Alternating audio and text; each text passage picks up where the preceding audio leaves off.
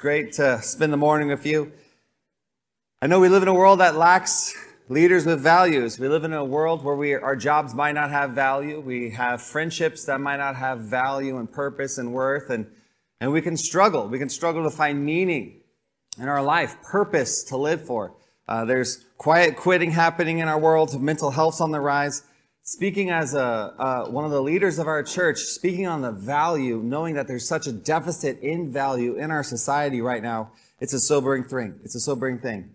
I'm thrilled to be able to look with you, with the Word of God, at part 2 of our Rooted series, looking at being rooted in a church, looking at our values as a church. And it's an honor to be able to spend some time with you. I'm thrilled for this topic. There's topics we get to preach on that I do it because it's in the Bible and it's good for me and it's good for you to hear. There's other topics that I get to pick. And so this is like candy for my soul. Does that make sense? This passage I picked, and when Dan went last week, he did an excellent job on our vision, which is making authentic disciples of Jesus Christ who love and worship God in all they do. And I was holding my breath when I was listening to him because I was hoping he didn't pick this passage, and he picked a different passage, and it was excellent. And so I was like, I get to do the passage I wanted to do on our values as a church. So will you bow your head and pray with me as we move forward here? God, I thank you for the value and the purpose and the vision that you lay out, a very robust, meaningful, all life encompassing pursuit laid out in the Bible. I think that we get to look at a part of that today. I thank you for how amazing and romantic and grand it is, Lord, the value and the vision you've given us as the people of God. I ask that you just really help our souls to get rooted in your word, rooted in you, Jesus, and what you did for us on the gospel. And I pray that you just really help me to speak as I should and help us to listen as we should as we go through this passage, God. I just thank you for a great grand vision you gave us, Lord, as your people. I thank you for the guiding values you gave us to keep us on track. I pray that you just lead us and direct our time. Multiply this time. Multiply the word of God into the people of God's hearts to do the work of God in their hearts. I pray people would do business with you today in your Bible today. I pray that they'd open their Bible and look at it and study it and take notes in it and wonder if this is true, what happens with my life as a result of this passage. We just commit ourselves and our time to you. In Jesus' name, amen. So if vision is the destination, values gets us there. If vision is the steering wheel, values are the tires. But I propose to you there's a thing called culture, which is the engine of that car, a metaphorical car. I think there's a quote out there in the internet somewhere that says, culture will eat your vision for breakfast, your values for lunch, and your mission statement for dinner. You can't coach culture. Culture's in the air. It's in the water. It just kind of seeps out of you as an organization. And when you're trying to think what passage helps capture the vision, the values, and the culture that makes up a healthy, vibrant local church, what passage do we want to root our minds in theologically this morning as we look at it? So just a spoiler alert, our 3 values as a church are gospel, community, and generosity with a vision spin. We have a culture spin on it. That we have a gospel culture, a community culture, and generosity culture. And we really do think those are lived out. And they really do make our church tick along at a healthy rate. And I'm so excited about this passage. Matthew 28, the background to this passage, because context is king. We have to know what's happening in the passage before we just look at the passage. We can't just telescope into those 4 verses and, parachute in and get medevac out. We got to know what's happening before and after these few verses. So if you turn with me to Matthew 28, if you're looking for the House Bible, it's on page 487 on the House Bible. But Jesus had an opportunity in the history of the church. Jesus came along and he had a very clear, galvanizing message to all the senior leaderships of the early church. And those 11 disciples at this time were at a variety of places. There's some early adapters that this is post Jesus' resurrection, post his crucifixion, when Jesus is Lord and he's living and eating and walking around with the people of God. And there's some disciples that are early adapters who are like, he's alive, he's Lord, this is awesome. And then there's the middle pack of disciples that are kind of holding out, not sure what to do, kind of figuring out with each other what to do. And then there's some late adopters who are like, oh, I don't know, I won't believe unless I can stick my finger in his hand and my hand in his side. But they had a variety of emotions. They were all over the place. If you looked at all 4 Gospels and looked at the emotions the early disciples were feeling at this time, there was incredible conflict. Some were filled with fear and some had doubt. Some were filled with courage and faith. There's trembling. There's anxiety, uncertainty, joy, worship. It was a mixed bag, and they were all over the map as a group of people hearing Jesus give these words. But obviously, Jesus in this text galvanized their heart. and gave them one vision, one set of values, one culture that imprinted that early church. And it obviously worked. If you look into church history at the obituaries of the leading men that sat there and heard this message from Jesus, they have a intense way that they died. But it obviously worked. It galvanized their hearts. Let's look at this. Andrew, church history says Andrew died tied to a cross where he spent 2 days preaching to people who walked by. James died by a sword. John was boiled to death 2 times in oil and then died of old age on Patmos Island. Philip was scourged, thrown in prison, and then later crucified. Bartholomew was skinned alive and beheaded. Thomas was killed with a spear. Matthew was stabbed to death. The author of this book was stabbed to death. James was beaten, stoned, and then clubbed to death. Thaddeus was crucified. Simon was killed in Persia. Matthias was burned alive.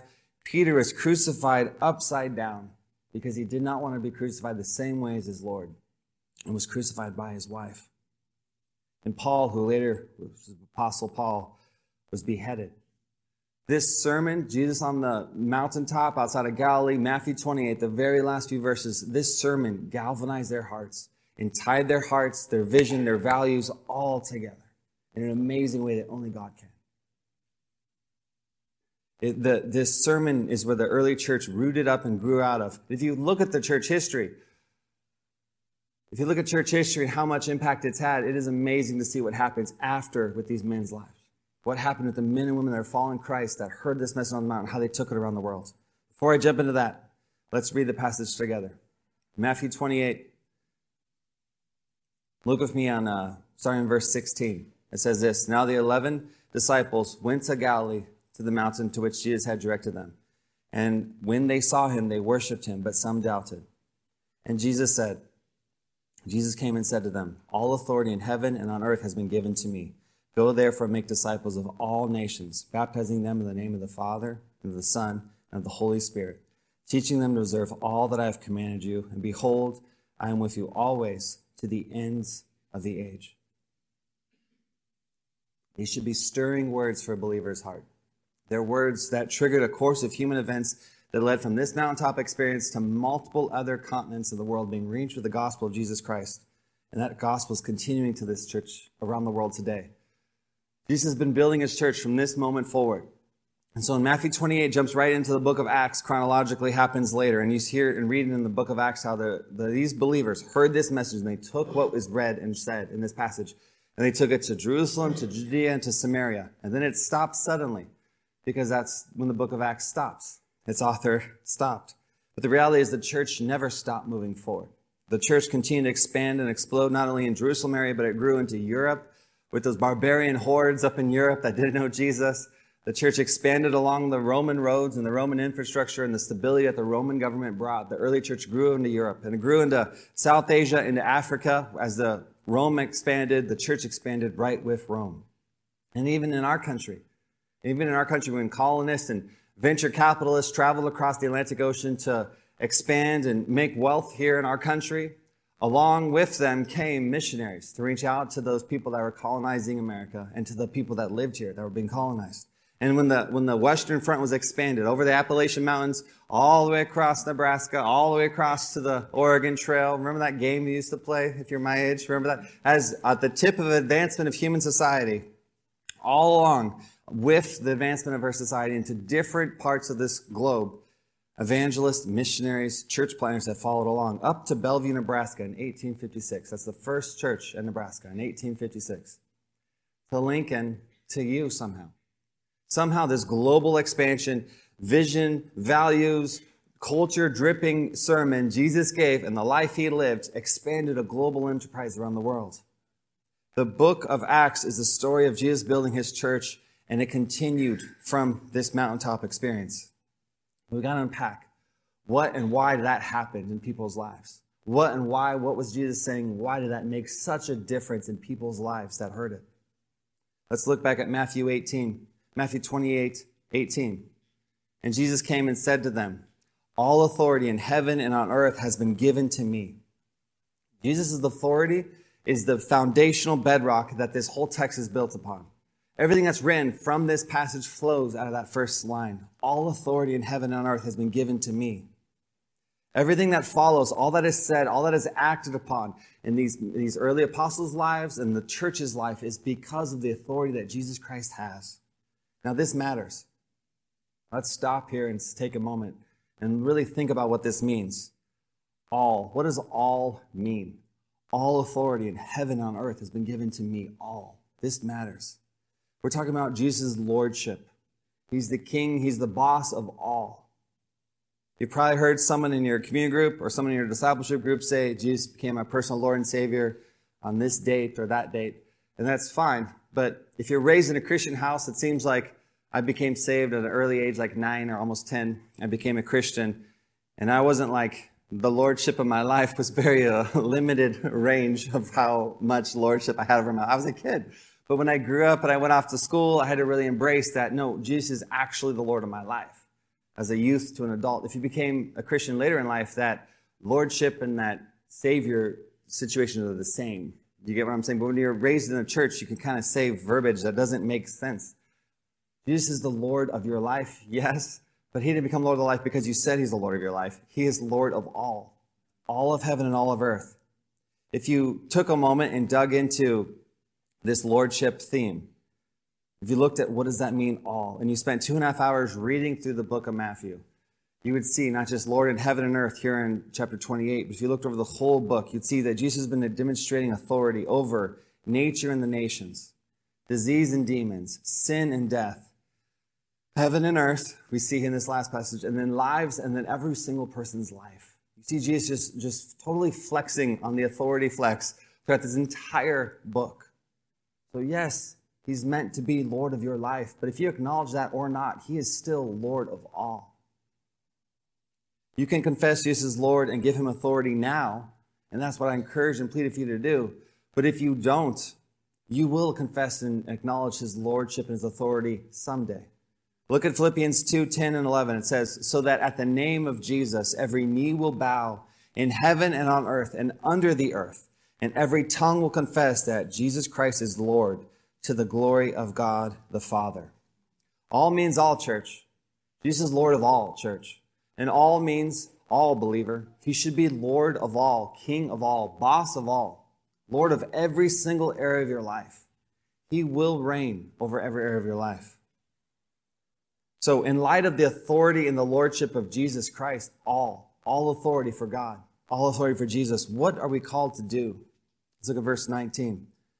Go, therefore, and make disciples of all nations, baptizing them in the name of the Father and of the Son and of the Holy Spirit. As a result of this reality that Jesus is in charge, he's authority over everything. What do we have to do with that information? We have to go, church. We have to go. Jesus' authority compels you to go. Jesus' authority is supposed to motivate you and give you confidence to go. Go where? Go to all nations, all ethnic groups. And that's what we see happen in the early church. Jesus' universal lordship required a universal mission, a grand mission, not a small man-made mission, not a small regional mission, a grand mission. A great commission is what this passage is probably called in your Bible, to tie the hearts of men and women together. So what are we aiming at, church? If you want to have a biblical view of what we're trying to be. A church's mission, if your church's mission is to reach the immediate neighborhood, that's okay. If your church's mission is to reach this area of town, that's fine. If your mission as a church is to reach that city, and that's better. That's not wrong. That's better. If your mission is to reach the region, you're getting closer. If your mission is to reach the nation, that's not bad. But our mission is to reach the world. That's the best mission we could be given. It's a global mission because God is Lord over this entire planet. Every dictator, every institution, every government thing, every political thing, every single business, every nook and cranny of this planet, God reigns over and he's Lord over all. And so it's natural for us to jump into this global pursuit of glorifying God and joining him in this grand mission. This Christian enterprise is a global endeavor. It requires global goals and a global effort as a church. And do you get the brilliance of that? This grand commission, this great commission where we take the gospel to the whole world. We can't do that without God. Could we reach this city without God? Maybe. Could we reach our nation without God? Not a chance. Could we reach this world without God? There ain't no way in the world we could reach this world without God. It's too big for us as people. It's too big for us as one church. So let's personalize this. If it's everyone's problem, it's no one's problem. So whose job is it to take the gospel of Jesus Christ and make disciples in your neighborhood and your network? Everyone raise your hand and go like this. Say, I am. Okay, you didn't hear. Go like this. Whose job is it to make disciples of your neighborhood and your network? Say, there we go. There we go. All right, college students, raise your hand. Raise your hand. Whose job is it to make disciples and evangelize at UNL? I am. And everyone else, raise your hand. Whose job is it to pay for it? Say, we are.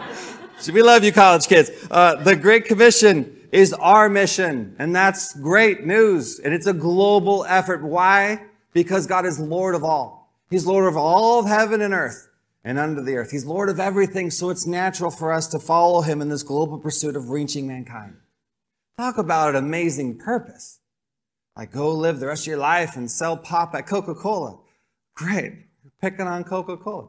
You know, I worked in supply chain with food industry, and I fed Western America flour pipelines for years, and that's great. But if I was my only purpose, it lacked meaning and depth. If that's all I was doing was spreadsheets and conference calls, and now you guys have Zoom meetings, which is brutal. And so, if that's my whole purpose, that is a hollow, shallow purpose. We're invited into a deeper, more beautiful, romantic, robust purpose.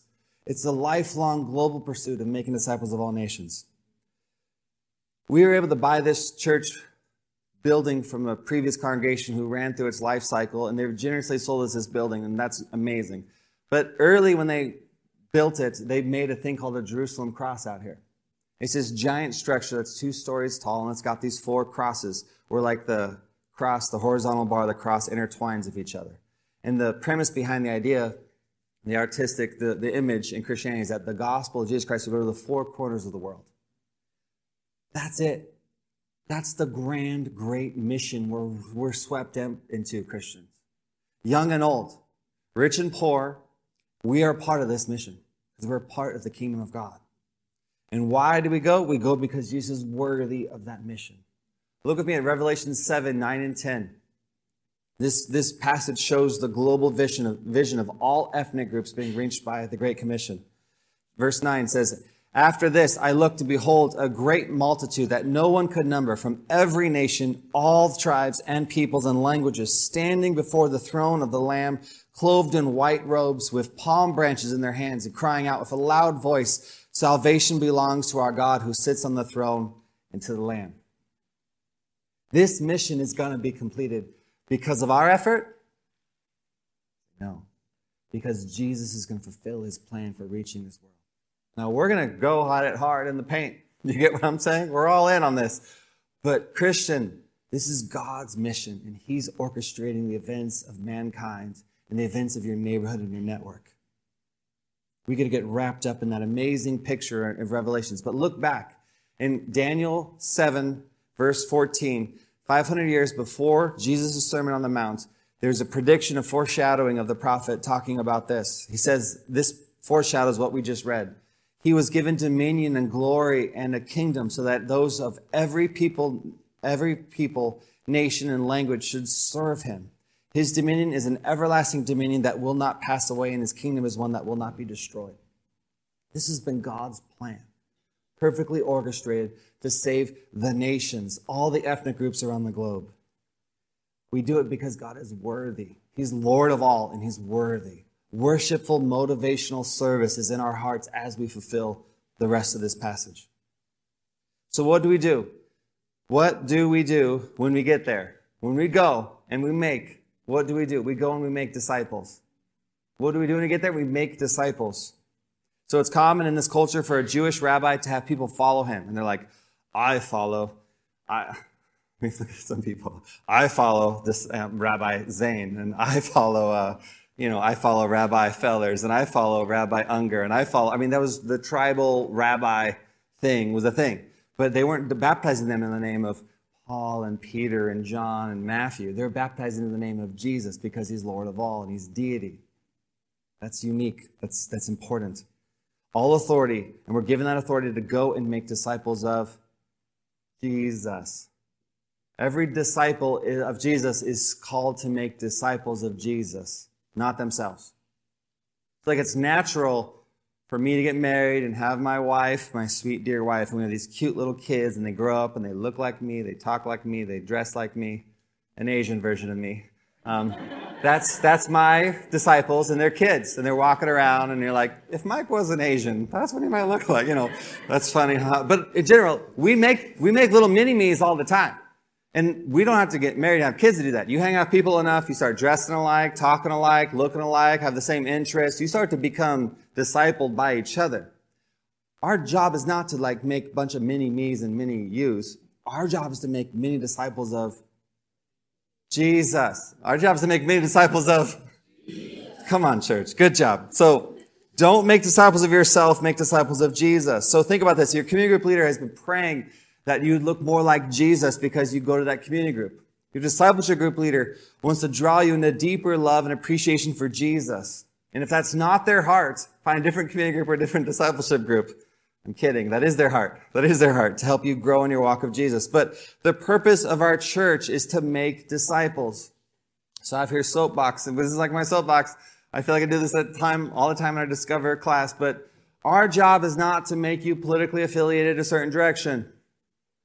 Our job is not to have a production band and you come and oodle and oddle at our amazing bands. I mean, that's not bad, but that's not the job. Our job is not to have programs that offer you goods and services. You get what I'm saying? This daycare, that school, this support group. Our job is not to have a personality platform that you come and you worship the personality. Do you get our Christian culture? That's an idol. We're suckers. We make pastors that we worship. And we come and we listen. I only want my pastor to preach like Billy Bob because Billy Bob's the best preacher out there. And Billy Bob writes the best books, the best podcasts, the best blogs. Have you seen Billy Grab's hard part? It's so great. I'm just kidding. I don't know. Do you get what I'm saying? Our job is to make disciples of Jesus Christ. And that's going to look different than the way the world tries to disciple you. That's going to look different than the way the world worships. That's going to look different, but you need to look like Jesus Christ. I wrote this passage down this morning in my reading. Isaiah 53. Verse 3, it's talking about Jesus. He was despised and rejected by men, a man of suffering who knew what sickness was. He was like someone who people turned away from. He was despised, and we didn't value him. Yet he bore our sickness and he carried our pains. But we in turn regarded him stricken and struck down by God and afflicted. He was pierced because of our rebellion and crushed because of our iniquities. Punishment from our peace was on him, and by his wounds we are healed. Now that is what we're worshiping, Christian. We're not worshiping the best, latest, greatest, shiniest object that Christianity spits up. That's silly. We're not suckers, I don't think. We're not. We are here to make disciples of Jesus. And if, I use the analogy, heard it from my friend in college, it stuck with me up till now. If we're a shoe company, and we have a nice shiny shoe logo and shoe websites and search engine optimization for shoes, and we have shoe branding, and we have shoe TV ads in the commercial on the Super Bowl, and we have shoe celebrity endorsements, and we have all these employees coming in to make shoes, and we have all these HR for shoes, and we have all this work for shoes. We have a shoe shareholder meeting where we all come and talk about the company of shoes.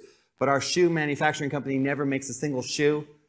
We're not a shoe manufacturing company. We're not that. We as a church do all this stuff to make disciples. That is our purpose. Because Jesus said it's our purpose. Jesus said it's supposed to be our purpose. Go and make disciples of all ethnic groups, all nations. If you've been in this church for 5 or 10 years and you've never made a disciple, is that the church's fault or is that your fault? I mean, you have time. You're still alive. You can make a disciple and be a great disciple maker, helping grow people up in their faith. But that's the one thing we're going after, is discipleship, making disciples. I think you should smell it in the water about by now. That's kind of what we're trying to be about. I think. If that's news to you, well, good. I'm glad you heard it. But every Christian is supposed to be a disciple, and every Christian is supposed to be a disciple maker. I just think every Christian isn't making disciples. They're just making disciples of themselves. You're probably making a disciple of yourself, not Christ. But to be a disciple of Jesus is to be the disciple maker. I don't want us to be sucked into celebrity. We worship celebrity as a society. We watch Hollywood all the time. And our churches are the worst offenders of getting sucked into celebrity. Obviously, there's no famous Christians in this room. But I'm saying, don't be sucked into the culture's idol. It's worshiping a person and a personality. The purpose of the church is that you would worship Jesus and be making disciples. The purpose of the church is that you have disciples that are growing up and going out of your church to go make more disciples.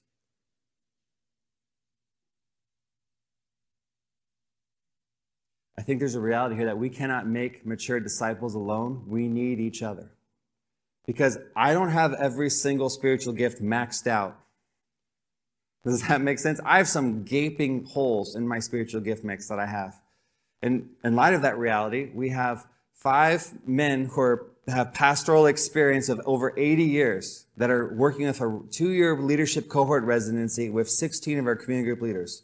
We're working through the 9 marks of a healthy church. And they have a range of calls. Some want to just be a community group leader and that's it. And others want to be a bivocational pastor at this church or some other church and that's it. Others want to go plant a church or be a church planter and that's it. Others want to go be a missionary overseas and that's it. That's great.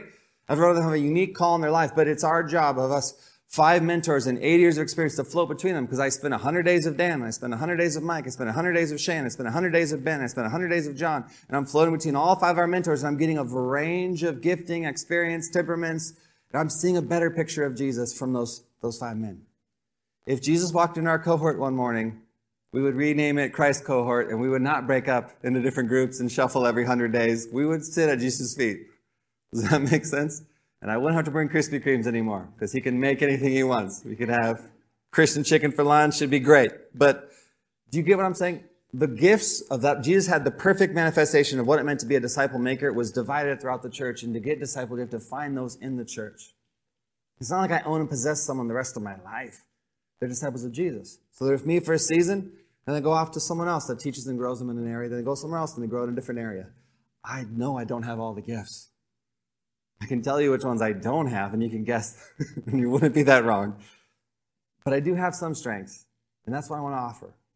But churches make disciples very effectively, if that's what they make. If they go after that with reckless abandonment.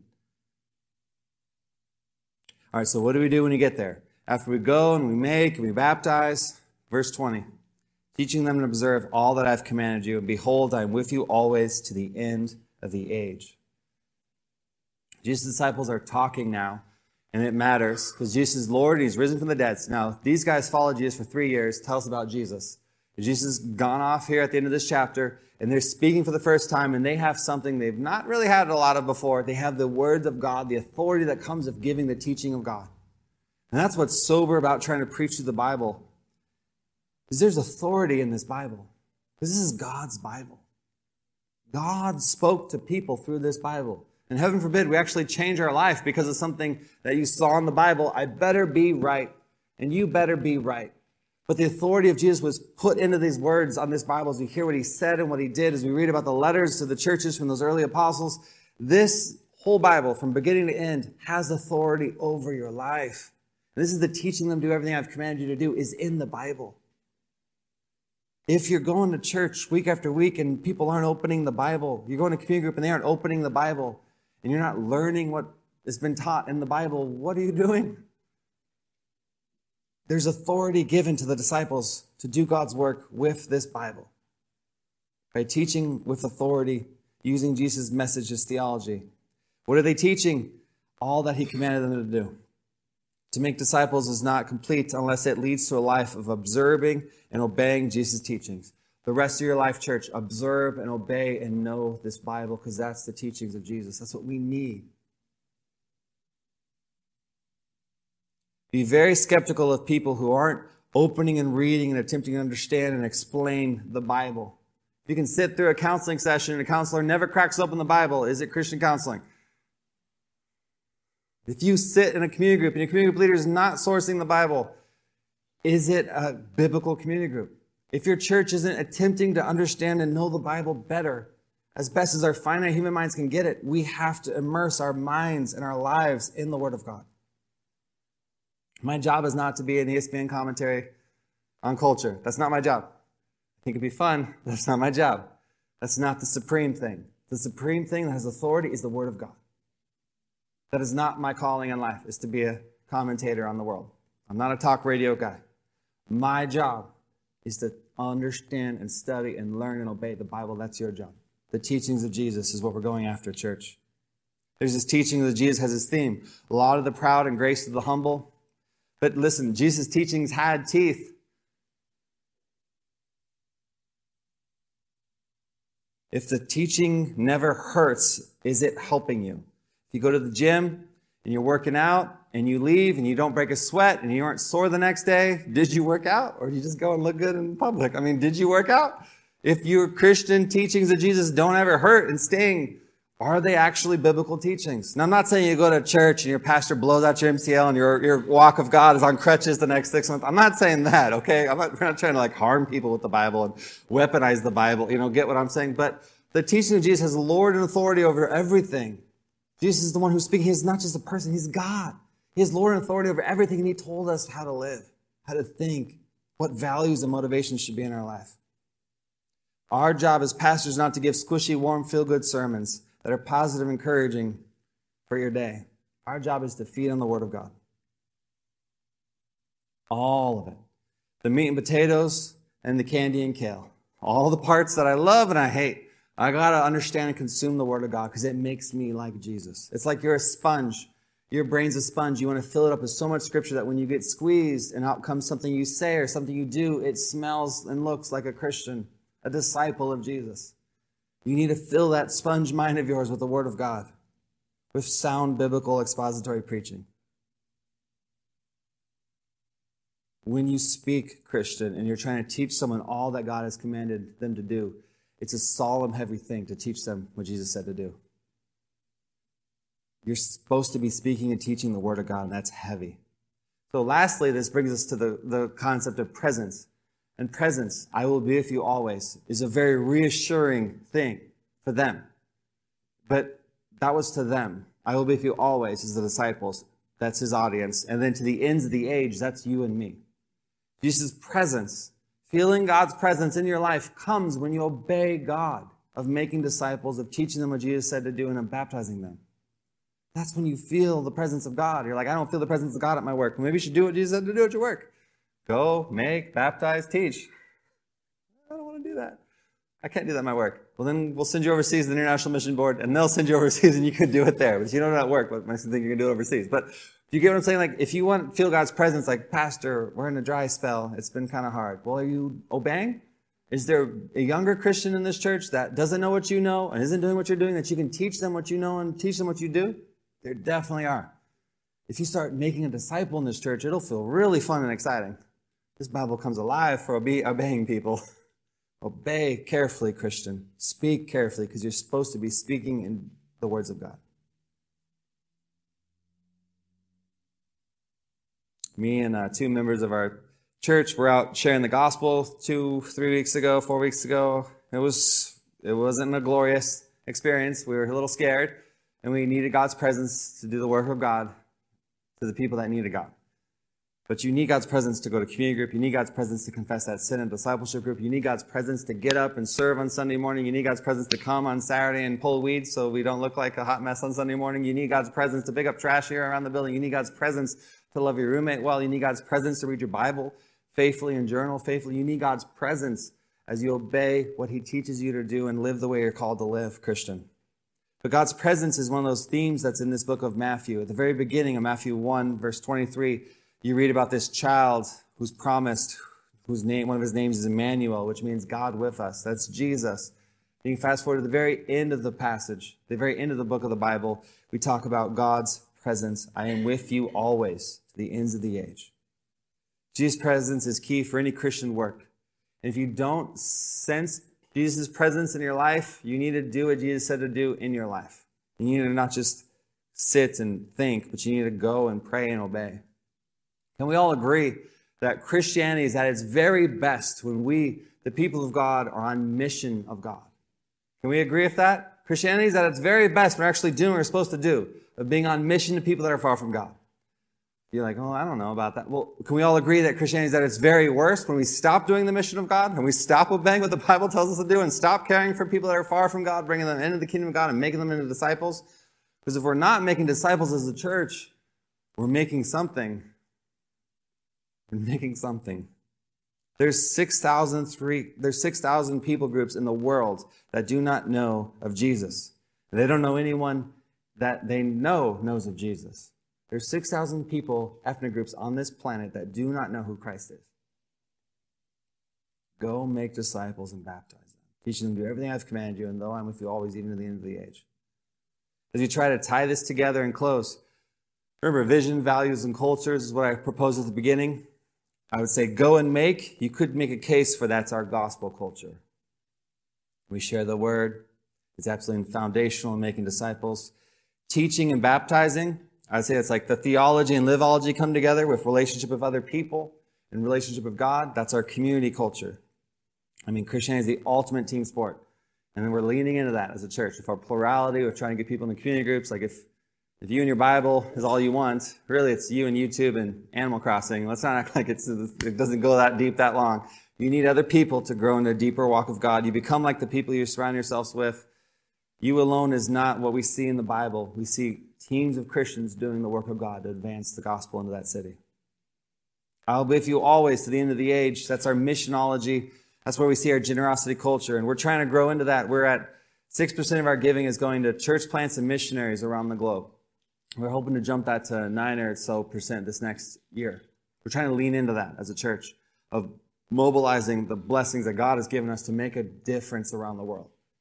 It's exciting how God's answering the prayers as our members are praying for that. It's amazing how that's happening. We think that's flushed out in your generosity if you're being on mission with the time God has given you, the talent God has given you, and the treasure God has given you. As I close, there's a sobering scholar wrote something about this passage. He said, if Jesus died on the cross for the sins of the world, and if he rose from the grave in victory over sin and death, and if there is no one like him, and he reigns as Lord over all, and then telling a lost world about Jesus is the only thing that makes sense. What doesn't make sense is millions of Christians sitting back and saying nothing to the nations. Matthew 18 is a challenging call to Christians to respond and act like Christians, and be a Christian everywhere and make disciples everywhere. These words should shake your heart, awaken your heart, from not just individually, but as a collective group, to be the kind of church that we see laid out in the book of Acts in the New Testament. You and I are a part of his story in history, and we were commissioned at the Great Commission. So what was today's sermon about? When you're driving home with your roommate, what was today's sermon about?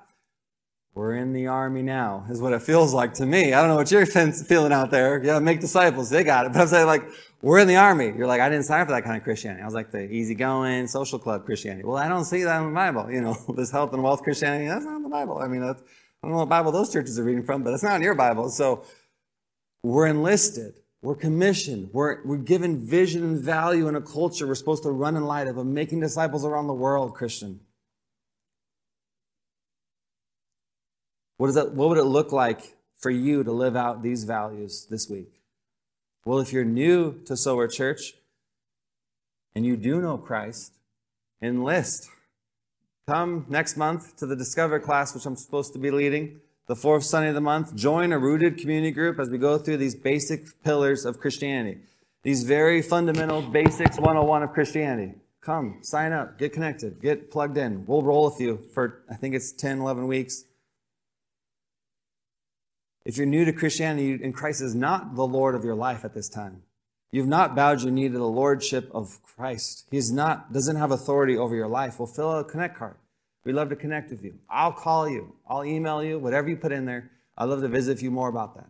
Or I can hand it off to another leader, and we will come find you and talk a few more. We can talk in the lobby if I don't want to talk in the lobby. Mike, you might cry. I might cry. So let's talk somewhere else. Does that make sense? But we'd love to connect and help you as a church. There's a bunch of great leaders that I'd love to follow up with you, answer questions. But there's great resources we have, great tracks we have all over the place in that resource area and that connect table. Grab a track, read it. There's Bible studies on beginning in Christ. Simple steps. The simple Bible study you can take by yourself and do together, or you can do with someone else. You can do alone. There's thousands of people who've gotten saved using that beginning Christ Bible study because they read the Bible and they answer the question and they work through it. Take a step. If he's Lord of your life, if you're feeling like you need to make him Lord of your life, you need to confess your sins, you need to turn from the sins you're pursuing, you need to let him become Lord of your life over everything, take a step. If you're not new to this concept of church or Christianity, and this is your church home, you're a member here, there is glory in the grind of gospel work, Christian. We're praying for more laborers, and God's been answering that prayer at church. But it's work. It's labor. But think back to what it was like when you first started following Christ, Christian. You're like, Mike, I've sat through a lot of fall launches, a lot of August, we're in Septembers, and a lot of people, I've been around a little bit. There's people that came to you when you're a non-believer or a baby in the faith, and they really invested in you. They not only shared Christ with you, but they shared what Christ said. They shared what the Bible said. They discipled you. They didn't just blow in and blow up with words and then blow out. They joined you, and they became your friend. There's plenty of people around to invest in, Christian.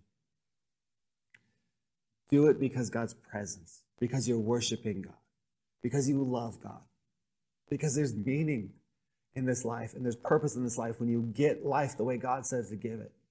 Give yourself over to the vision here in Matthew 28 to make disciples. And at a large capacity or small capacity, pray that God will use you.